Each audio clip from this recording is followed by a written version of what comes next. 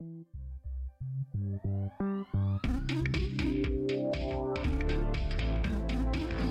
Revision Speaker Series is a Guildhouse initiative bringing together creative minds from around the globe to discuss contemporary arts practice. Revision has been curated as a COVID response, enhancing connectivity, sustainability and wellbeing across the arts community. This podcast is an audio recording from a live Zoom session recorded on Kaurna country.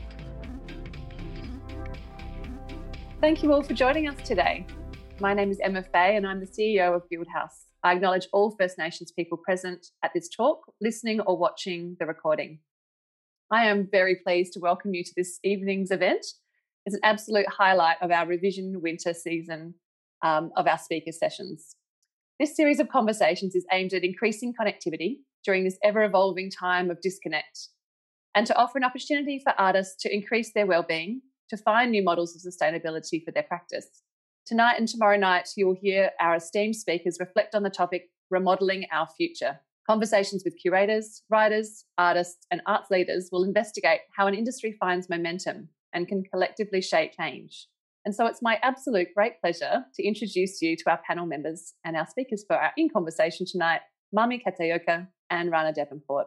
Mami Kataoka is the director of Mori Art Museum, Japan, and has a long and illustrious career as a leader in the arts, with a strong presence in the international art scene, including her current roles as chair of CMAM, the International Committee for Museums and Collections of Modern Art, and artistic director of the 2022 Aichi Triennial. Many of our listeners might also recall Mami's curatorial presence in Australia for the 2018 Sydney Biennale superposition. Rana Davenport is the director of the Art Gallery of South Australia and has worked very closely with Guildhouse on a number of initiatives. Welcome, Rana. Rana was appointed as an officer of the New Zealand Order of Merit in 2018, acknowledging her dedication and leadership within the arts. Rana is a curator, writer and cultural producer whose career spans senior positions within art museums, biennales and arts festivals, predominantly within the Asia and Pacific regions. Rana is also on the CMAM board, and I know it's been a really active group over this past year, and we will dive into that fairly shortly. We're really excited to host this conversation with you both, and it's an opportunity to extend some of the public and global engagements fostered by CMAM. Rana and Mami, I'd like to express my thanks to you both for this session and hand over to you, and so that you can share your philosophies and approaches to leading international contemporary art museums and reflections on emergent curatorial models in the sector. Over to you, Rana. Thank you, Emma, and welcome to everybody that has joined us this evening, and a special warm welcome to you, Mami. Wonderful to connect again as always. Firstly, I want to honour the Kaurna people of the Adelaide Plains on whose land I stand and honour their ancestors and in particular their deep and abiding connection with country. So, great opportunity to talk, Mami. We are in constant communication on many topics, and we were just speaking before about how with CMAM, which is the International Committee for Museums and Collections of Modern and Contemporary Art, and how that year has changed dramatically, and we'll come to that in a moment.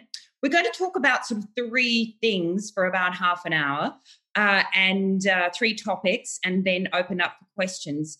Firstly, we're going to think about international leadership, the urgencies, the situations that we're all immersed in at the moment, and those very radical changes that are taking place around us. Secondly, looking at international networks and how they can help, how they can support, how they can inspire, and lastly, curatorial innovation. And I really want to acknowledge, Mami, you're amongst that extraordinary exhibition you've just curated, Another Energy, which before we sort of launch into those topics, I just thought it would be very interesting for our audience tonight to hear about your situation. You've only just reopened again after another closure, and your exhibition opened and then had to close and now it's reopened again. So if you'd like to talk a little about the situation in Tokyo right now. 51 and 52 stories in that tower, the Mori Tower,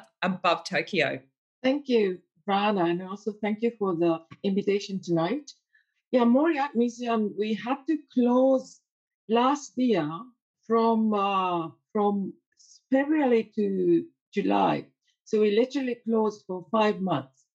Then we did one exhibition for the stars to really introduce Japanese contemporary sort of superstars, including Nara, Murakami, and Kusama, which was originally planned for the postponed Tokyo Olympic. So we were having the star exhibition at quite odd time.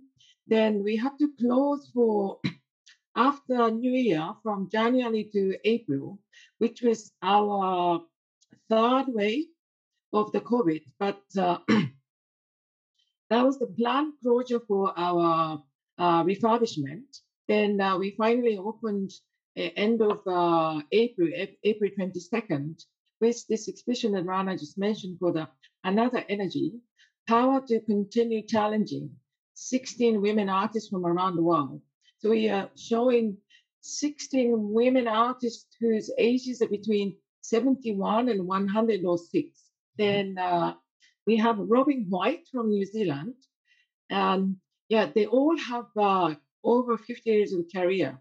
And this is a reflection of this sort of recent international movement or trend of those women artists who have been overlooked for so many years, have been reevaluated in the last 10 years or so.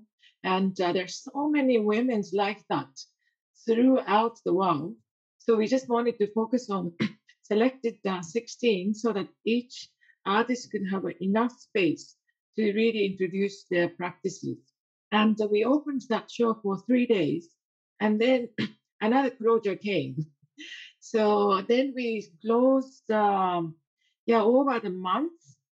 Then there was an interesting conflict between National Government Agency for Culture Affairs and the Tokyo Metropolitan Government, like a governor. And national government said museum can be open with a limited time.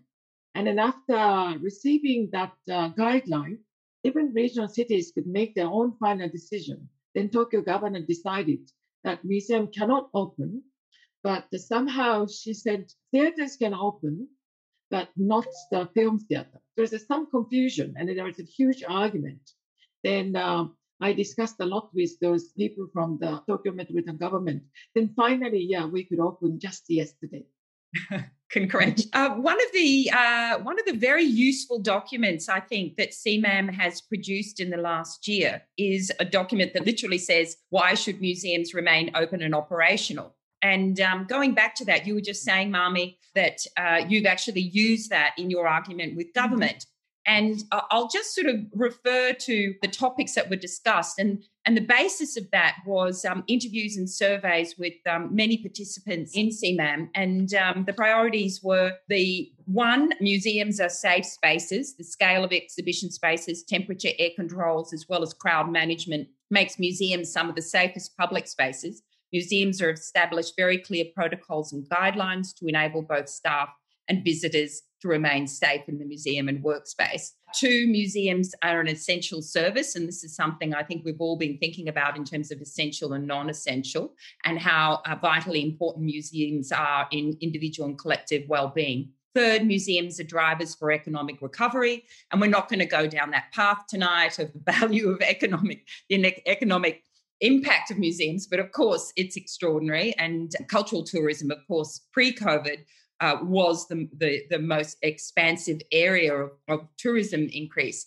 Number 4, museums can act collectively. And I think this is a very interesting one, to offer a common position and voice, to be stronger, to stand collectively, to push forward our voice, to support each other. And I just have to say the programming at most of the state art museums in Australia would not have been possible without a very significant increase in the level of support that we've all been giving each other with exhibitions. For example, the Clarice Beckett, or the loans from other state galleries. We've lent a tremendous number of works to other galleries around the country. And I think that this sort of collegial and collective spirit moving forward is something that is palpable and very heartening.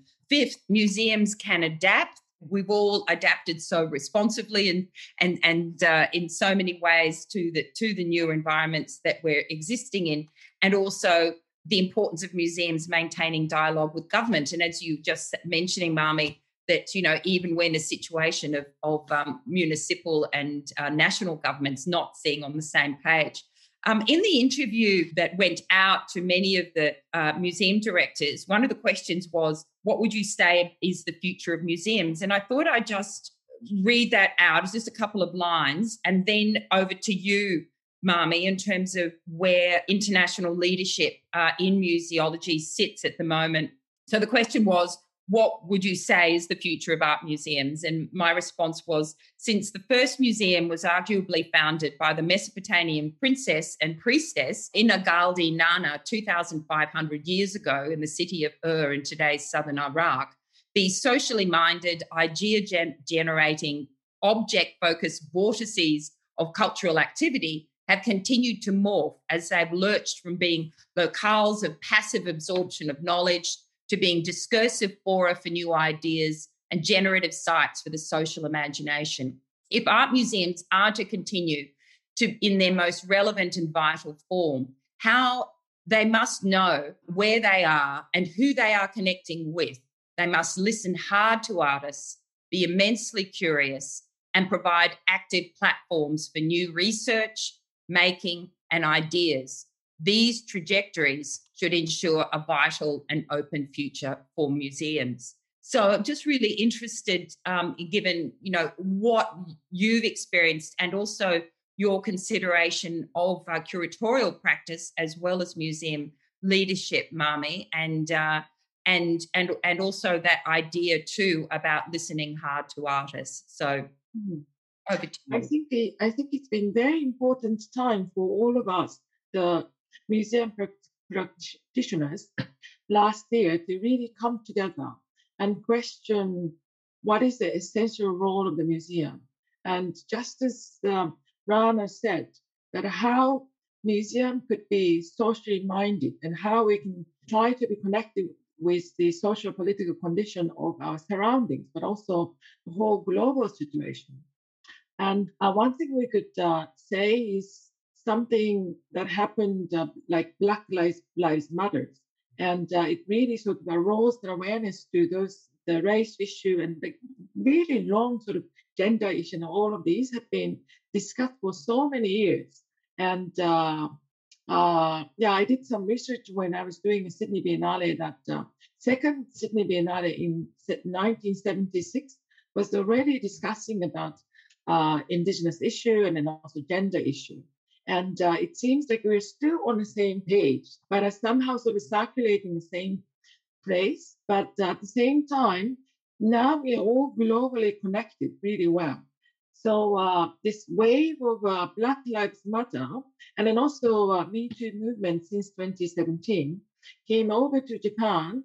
And maybe you might have heard that a former Japanese Olympic Committee chair said something about the women in the sort of the looking down the women's position. So normally, probably Japanese society had been sort of set back and so polite that they didn't probably raise their voices. But this time, we were not quiet and silent. And then we spoke up, and they ended up that he resigned, and also new chair came, like a new women chair came in. So that was a major change. And those changes has to be reflected in the museum practices as well.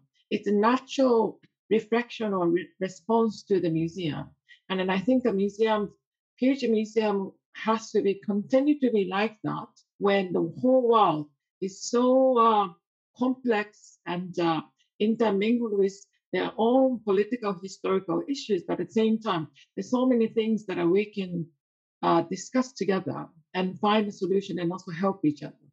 And thinking, and I think in a lot of ways, Black Lives Matter, 25th of May last year really has been as equally impactful as the pandemic. And certainly 77% drop in museum visitation last year. There was 230 million the year before and only 54 last year.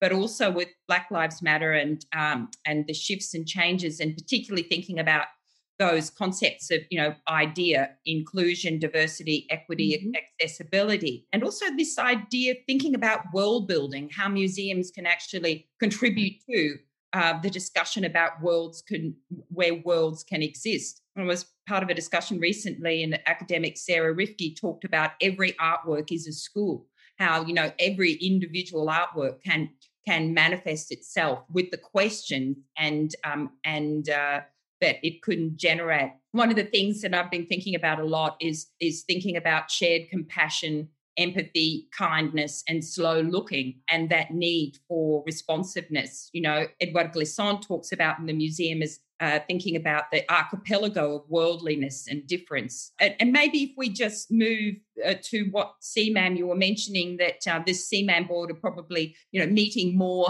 often than any other board through various reasons. And I'm working with the sustainability group and also the Museum Watch, and just thinking that in this really challenging time, there's been a lot of changes particularly in Australia, with universities, and how a lot of the museums are really struggling in those contexts. And there's been a lot of morphing of museums' roles and a lot of instability. And right now, the Wellington City Gallery is facing a really difficult time of both the director and the senior curator. Their positions are disestablished. And I know that with the Museum Watch is participating as an advocate in that context. So how have you found, as the lead, not only of, one of the most interesting contemporary art museums in the world, but also your role as CMAM, Marmee? There's many other subcommittees. And can you talk about what the surprises have been and how the last year has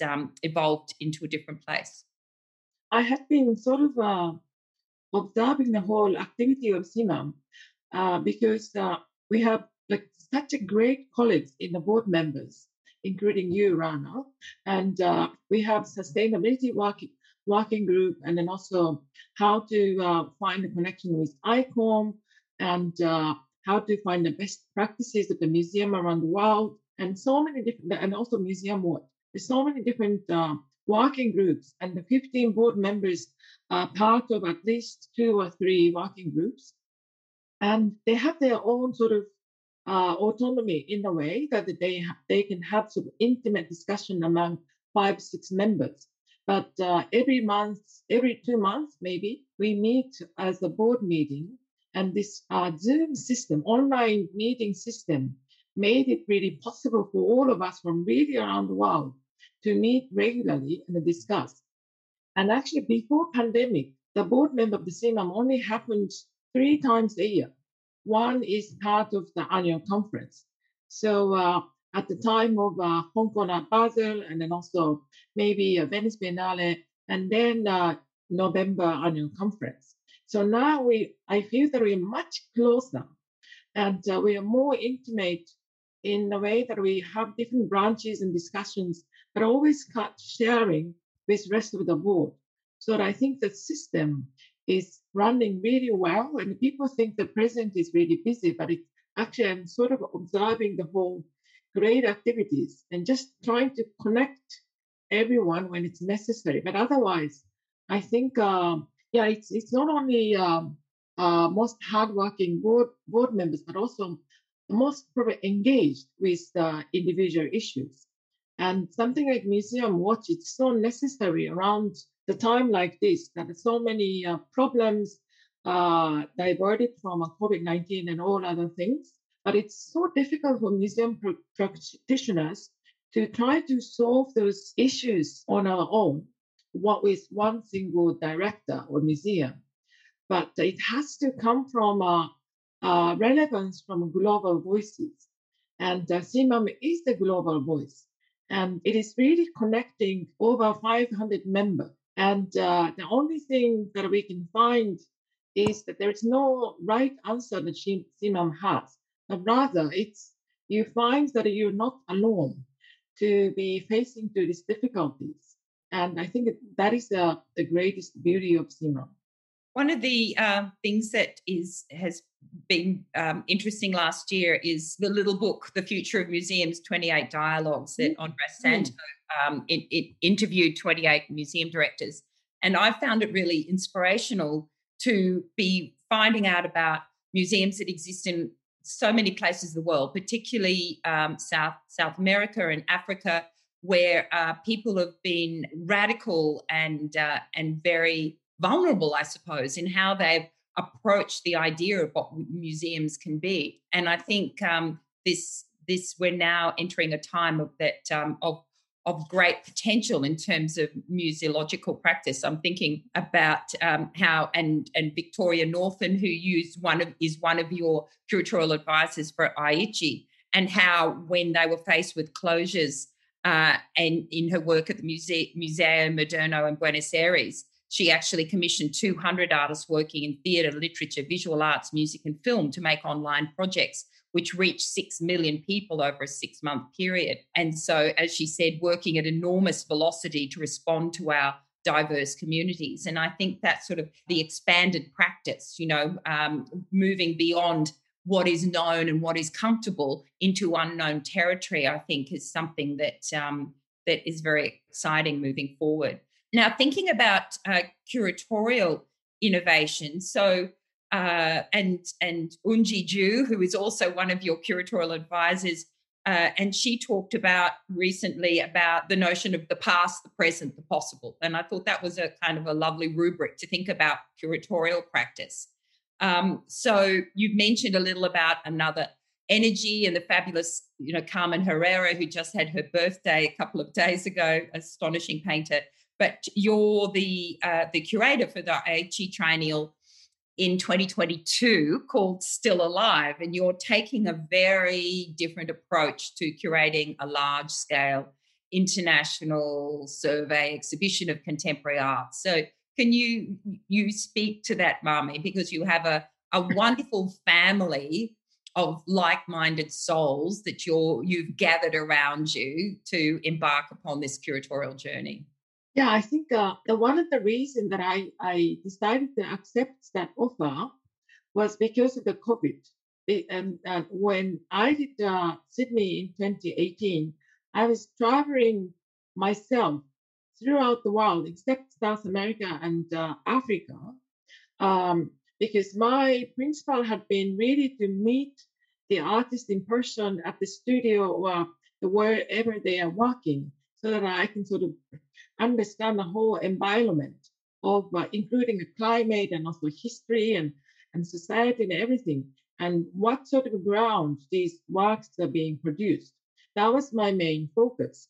So this time I have to go totally opposite, so that I don't go to the physical sort of research, which I don't have that time probably now, even I could travel. So I decided to ask all those curators who I have seen their biennales and exhibitions, and I really admire and respect from around the world, and to ask by asking them to submit to recommend around the 20 artists from their region, and then I'm making a selection of maybe 4 or 5 artists, and it's been just simply so great, including Rana and Victoria and Unji and all those people. I have beautiful more than 300 artist lists in front of me without physically traveling. But also it was surprising to see how many great artists are around the world, which I have no idea. And so I decided to sort of work more with the artists that I don't know. It's easy for an artistic director to just start listing up all the artists of your favorite, where you have worked with, so that you can assure the quality of the works and everything. And I thought about listing up all my artists, and it was easily beyond 100. So no. I can already imagine what kind of biennale or triennale it's going to be. So it's not so interesting to me. I want to meet unknown artists and a new finding, new learning. So now I have one of the sort of preliminary lists of different locations. And I thought it's really possible, even after COVID, that we work together instead of one single curator or artistic director, try to be a champion of the whole continent. And not every biennales or triennales is enough budget even for an artistic director to travel around the world, and also the time. So it's most effective way to do a world survey. And I think it's quite interesting after thinking about that system and actually doing it is a great fun. And also Mori is trying to hire adjunct curator who doesn't have to live in Tokyo. And then I was also speaking with Francis Morris at Tate, and they are also considering few adjunct curator who lives in different parts of the world. And actually, it's more important to have, for us, someone living in Europe and always constantly looking around what is happening in Europe and sharing the information instead of someone from Europe living in Tokyo. That was the same experience that I had when I was working at Hayward Gallery in London, that I was constantly expecting something from Asia. But if I am in London, I kind of lose the contact with, like, on time what is happening.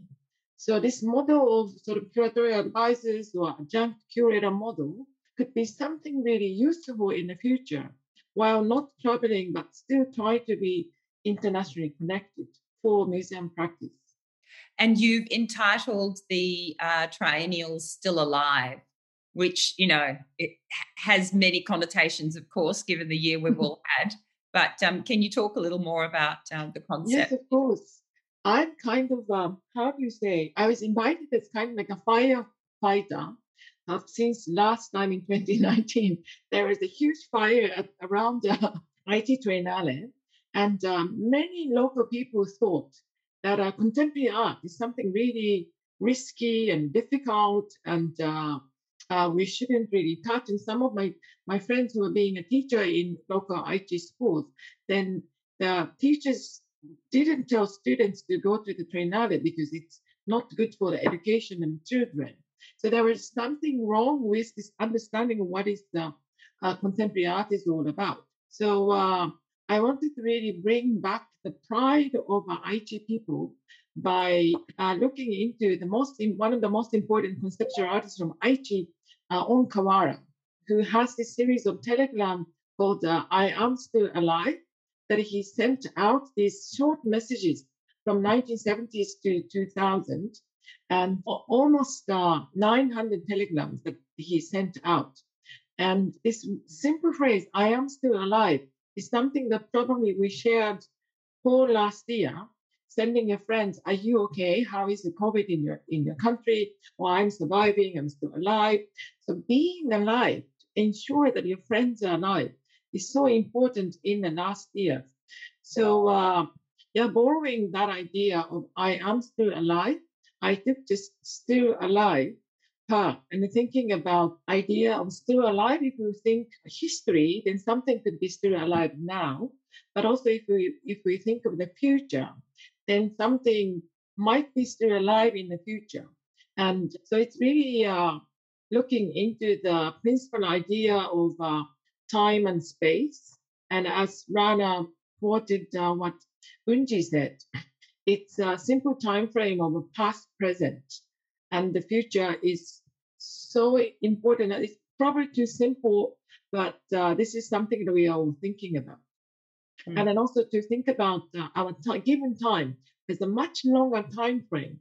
So Onkawara has 100 million years books that people start reading out aloud. And yeah, I know Onkawara for so many years, like so many people. And but somehow after COVID, his work started to speaking to me again very strongly. So those changes of our perception is also quite important. And Rana also recommended such a beautiful list of artists. It's hard to choose. That's very sweet. Well, the artists are the ones that are the shining lights. But you made a really interesting comment, I thought, Mami, and I know I'm going to hand over to you in a second, Emma, for the questions. But Mami made a really interesting comment because, you know, I've lived and worked in Japan, and I know it's 99% monocultural in Japan. And, you know, it's a very, very different environment. And just thinking about artistic practice here in Australia, not only Aboriginal Torres Strait Islander practice, but, you know, the extraordinary number of artists who were born elsewhere. And you made the comment, Mami, that it's like Australia is a microcosm of the entire world. Yeah. you look at artistic practice taking place in this country, you're actually connecting with the entire world, which, you know, only someone not living here would have that perspective, I think. On that note, Emma, it's probably a good time to hand over to you. I know that's gone really fast. It's gone really fast. Thank you so much, both of you. I've got so many things I'd like to ask, and I know that other people will be mulling on their questions. Rana, I actually also wanted to ask you, it's been wonderful to hear Mummy's reflections on curatorial innovation with the AT Triennial. It sounds so incredibly, I love this idea of adjunct curators and this idea of the advisors, and I love the idea that you're going to glean more by having people in those places, in those countries. But Rana, is there other examples that you have reflected on over the course of the last 12 months through the CMAM network and actually brought to bear in Australia through the Art Gallery of South Australia? Well, certainly, I think the recent example of Clara Speckett that I know a lot of your guests who are with us tonight might have seen. And I think thinking about the kind of experience that people want now, and particularly about slow looking, and I know I mentioned that at the beginning of the discussion, but also how spaces can offer something, you know, the shared space of looking, but also the shared space of thinking and certainly recalibration. I mean, we're all, you know, thinking about decolonising museums and indigenising collections, but also recalibrating what the art historical canons and giving it attention in a different way and shining a light on our histories and the complexities. And I think for those curators who are working with collections, how those collections can still be re-energized. And I love how Mum is talking about on Kawara. You know, you think you know an artist, but everything can look different, and how those artists can shift and change as the environment changes. So I think, you know, bringing in a lot of ways, I mean, that exhibition would not have happened without COVID in some ways, you know, because the energy that we put into it, the fact that we've been starved for 10 weeks away from the museum, the level of craftsmanship and our artisan workers and how they gave everything of themselves to that project. And, you know, with the Simone Slattery, the musician who is normally in Europe at this time, was able to, you know, create a soundscape in the space. And, you know, even on the last day, and, you know, we received more than double the numbers we expected. And even on the last day, walking through the spaces, I always say goodbye to the exhibition. And you could have heard a pin drop. You know, there was an air of reverent rapture that one doesn't often see, and how museums can offer our soul such nurturing at this time was inspirational and inspiring. And also going deep into a collection, going deep into our own research and our knowledge, and giving, you know, curators and most importantly artists the platform to reconceptualize the world around them and our past. Thank you so much. I was really curious. I would love to unpack a little bit further about the CMAM Museum Watch subgroup. And I mean, sounds like it's a very powerful group of people that you have in that collective board. And I was just reflecting on that example of what's happening in Wellington at the moment. And I am a bit curious about what kind of, sort of without sounding too dramatic, like what subterfuge is happening, what things may be happening because of COVID or used under the guise of COVID, and how this group, CMAM, but also other groups within the arts are, you know, forging collective voices and how we're shifting the dial and bringing attention to things. So I was just wondering if you wouldn't mind, Rana, if you're on that subgroup, sharing a little bit about how that group is mobilising on issues like this. I think I might hand over to Marmy, and in the case of with the Wellington City Gallery, there's a really great advocacy group that are working out of Wellington to bring awareness, and then it's my understanding is, you know, with Museum Watch, it's monitoring situations and working out how advocacy might be able to make a difference. So, but I think over to you, Marmy, to talk more about Museum Watch. Yes, I just shared the link to the Museum Watch page of the CMAM on chat so everyone can see it. But there have been quite a few things that we kind of advocated through the channel. One is, for instance, in Mexico, that most of the museums funded by the government, but they have been cutting the budget for 50% since few years. And then after COVID, they cut 75% of the museum operational budget. So they are kind of hired still, but they cannot even think about programming something new. And also some of the very important museum directors have been politically dismissed. And those cases are quite often happening. Mm-hmm. So the CMAM is the only voice that we can sort of internationally send a letter to the head of the municipal government or minister of the culture that just to tell them that we are watching.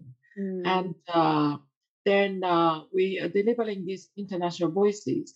Then even one of the museum director who was fired sort of came back to the position after some months. So we are really making, really some records of doing something and making things change.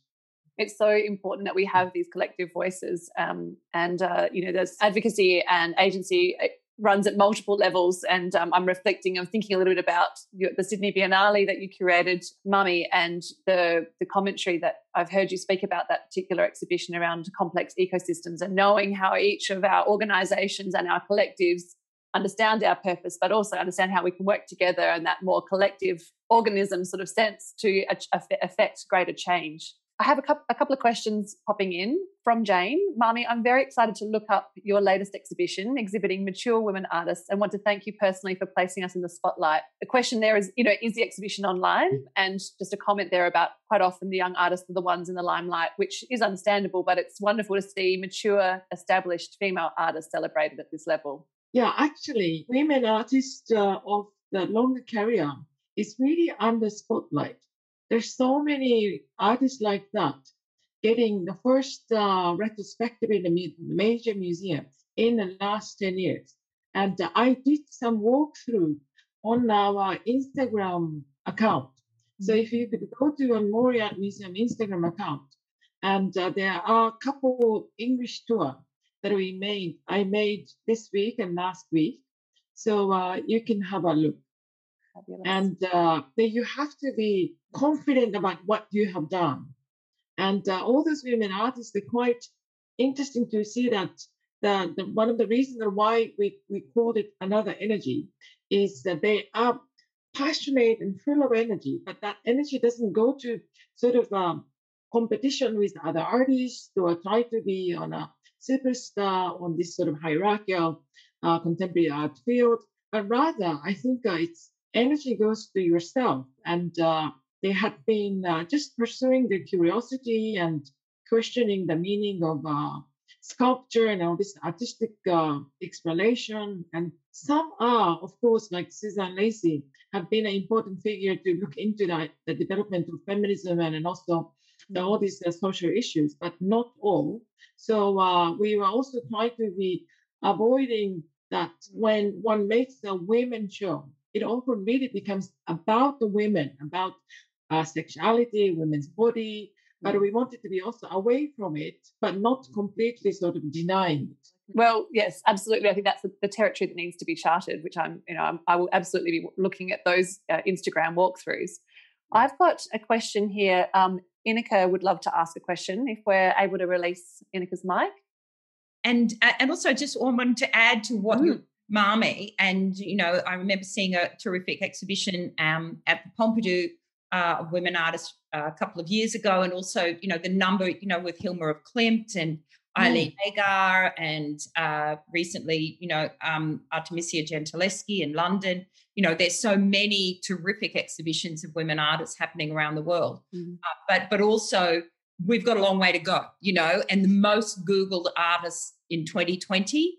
There was only 2 women artists. They were still absolutely in the minority, Frida Kahlo and Artemisia Gentileschi, which was really interesting, and how that has brought awareness of that artist. But also just to make reference to the fact that last week the Louvre new president announced a woman first time since 1793 when the Louvre was initiated. So this needs to happen on all levels. It's not only having women in these positions, but thinking about diversity with boards and also thinking about artistic practice and providing those platforms for artists too.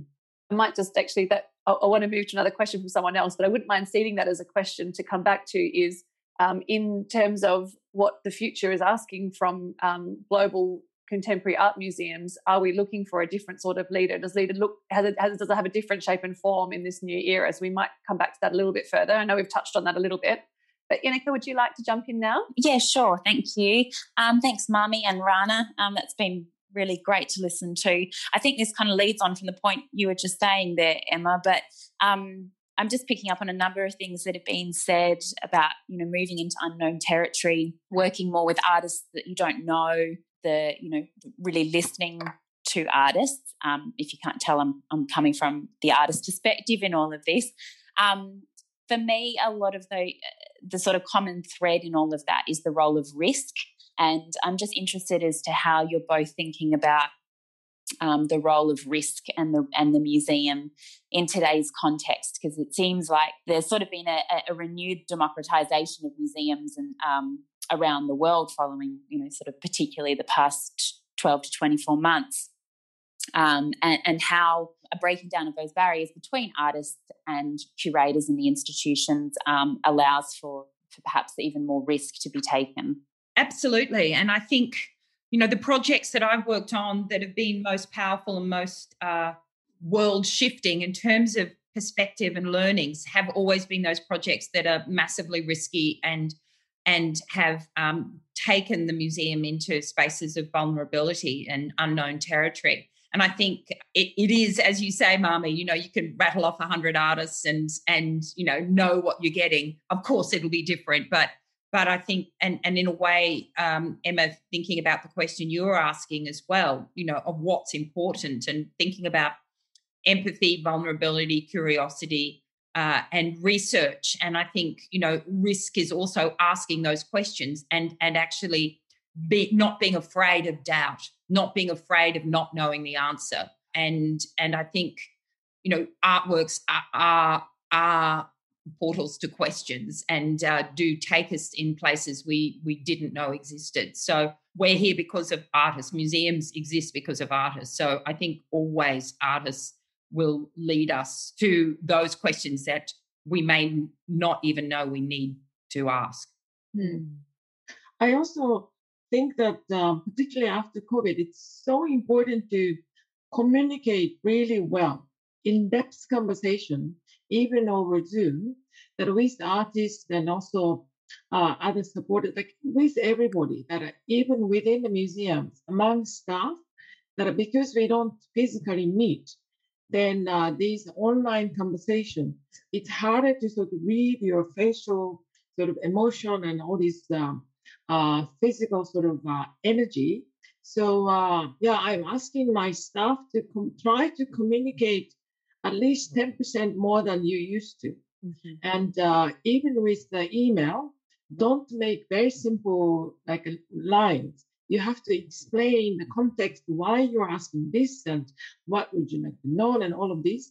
And I think that level of care matters in the end, particularly in this kind of time. And that's one of the ways to sort of challenging the risk, but also avoiding unnecessary risk. And well, in some respects, I read from that, minimizing the harmful risks and maximizing the creative risks, that that care is at the center of that, I think is a really beautiful sentiment. Reflecting on even your appointment as the president of CMAM, Marmy, in 2019, you're the first non-European president to be appointed. We've talked in a couple of contexts in this conversation, we've talked about firsts and some big shifts. And I think this is a little bit about what I was getting to around the new face of leadership. How has that felt for you, and what has that meant for the focus or the locus of control, if you like, around how the contemporary art museums are thinking about the global phenomenon and where we sit? I think, I have been a lot of first. I was first Asian artistic director for Sydney Biennale after 43 years. But I think those things didn't happen because of myself. It happened because it was already the time for that. So, for instance, CMAM had been painting from 1960 to its inauguration to now, and we're celebrating 60th anniversary next year.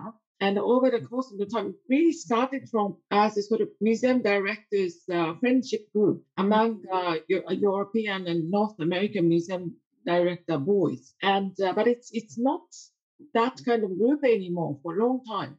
It has been such a global gathering, and having long-term directors, but also new generation of young directors from non-Western regions, and such a mixed group. So it was just about the time, or even overdue, to have someone not from Europe. I think it was the same for Sydney Biennale. That was really about the time. Absolutely. Any closing remarks from you, Rana, or any other questions that you would like to pose before I wrap up? Sure. I mean, Mami, you mentioned about going back to Onkawara and renegotiating him in a different way. Can you share information about an artist, a Japanese artist who has come to your attention over the last year that you're really excited about, just as a little kind of window into artistic practice in Japan right now, which was always fascinating? Yeah, I was looking at the artists like Meiro Koizumi, who is the great, I write it down. You can look up his name, but he is a great artist who works with the video and then also VR and new technology. But he's very, very good at sort of excavating human emotion in really from the bottom, like in depth. And normally, or oftentimes, he uses the non-professional actors and actresses in that storytelling, and then asks them to act as the emotion shift from acting to actual emotion from the bottom of the heart. So those kind of the in-depth practices becoming something touches people's mind in this kind of condition.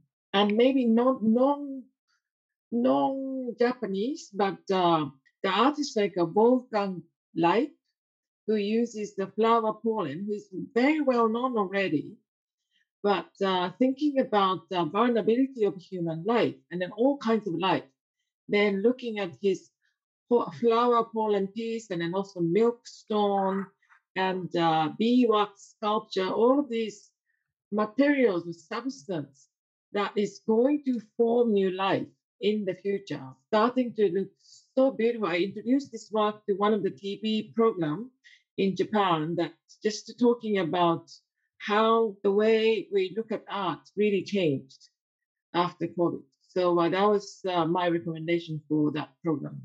Wonderful. Thank you so much. I am going to I don't want this conversation to end. I feel like I could ask you 1,000 questions and we could keep going. And I'll be keeping a much closer eye on the CMAM website and bulletins, because I think there's a lot going on that I'm very intrigued by, as would many of our guests here. But I would like to thank you all for joining us today, and it has been an absolute delight. Thank you so much, Mami. Thank you so much, Rana. It's been a really wonderful conversation, and I hope you all have a beautiful evening. Thank you. Thank you, Emma. Thank you very much. Thank you for listening to the Revision podcast series recorded on Kaurna country. This series is brought to you by Guildhouse, our supporting partners and session speakers. Please head to our website guildhouse.org.au for more information on the series and our artistic collaborations with and professional development opportunities for Australian artists. Revision was developed with support from Australia Council for the Arts, the Day Family Foundation and Creative Partnerships Australia, and has continued through the generous philanthropic support of the Guildhouse Creative Visionaries.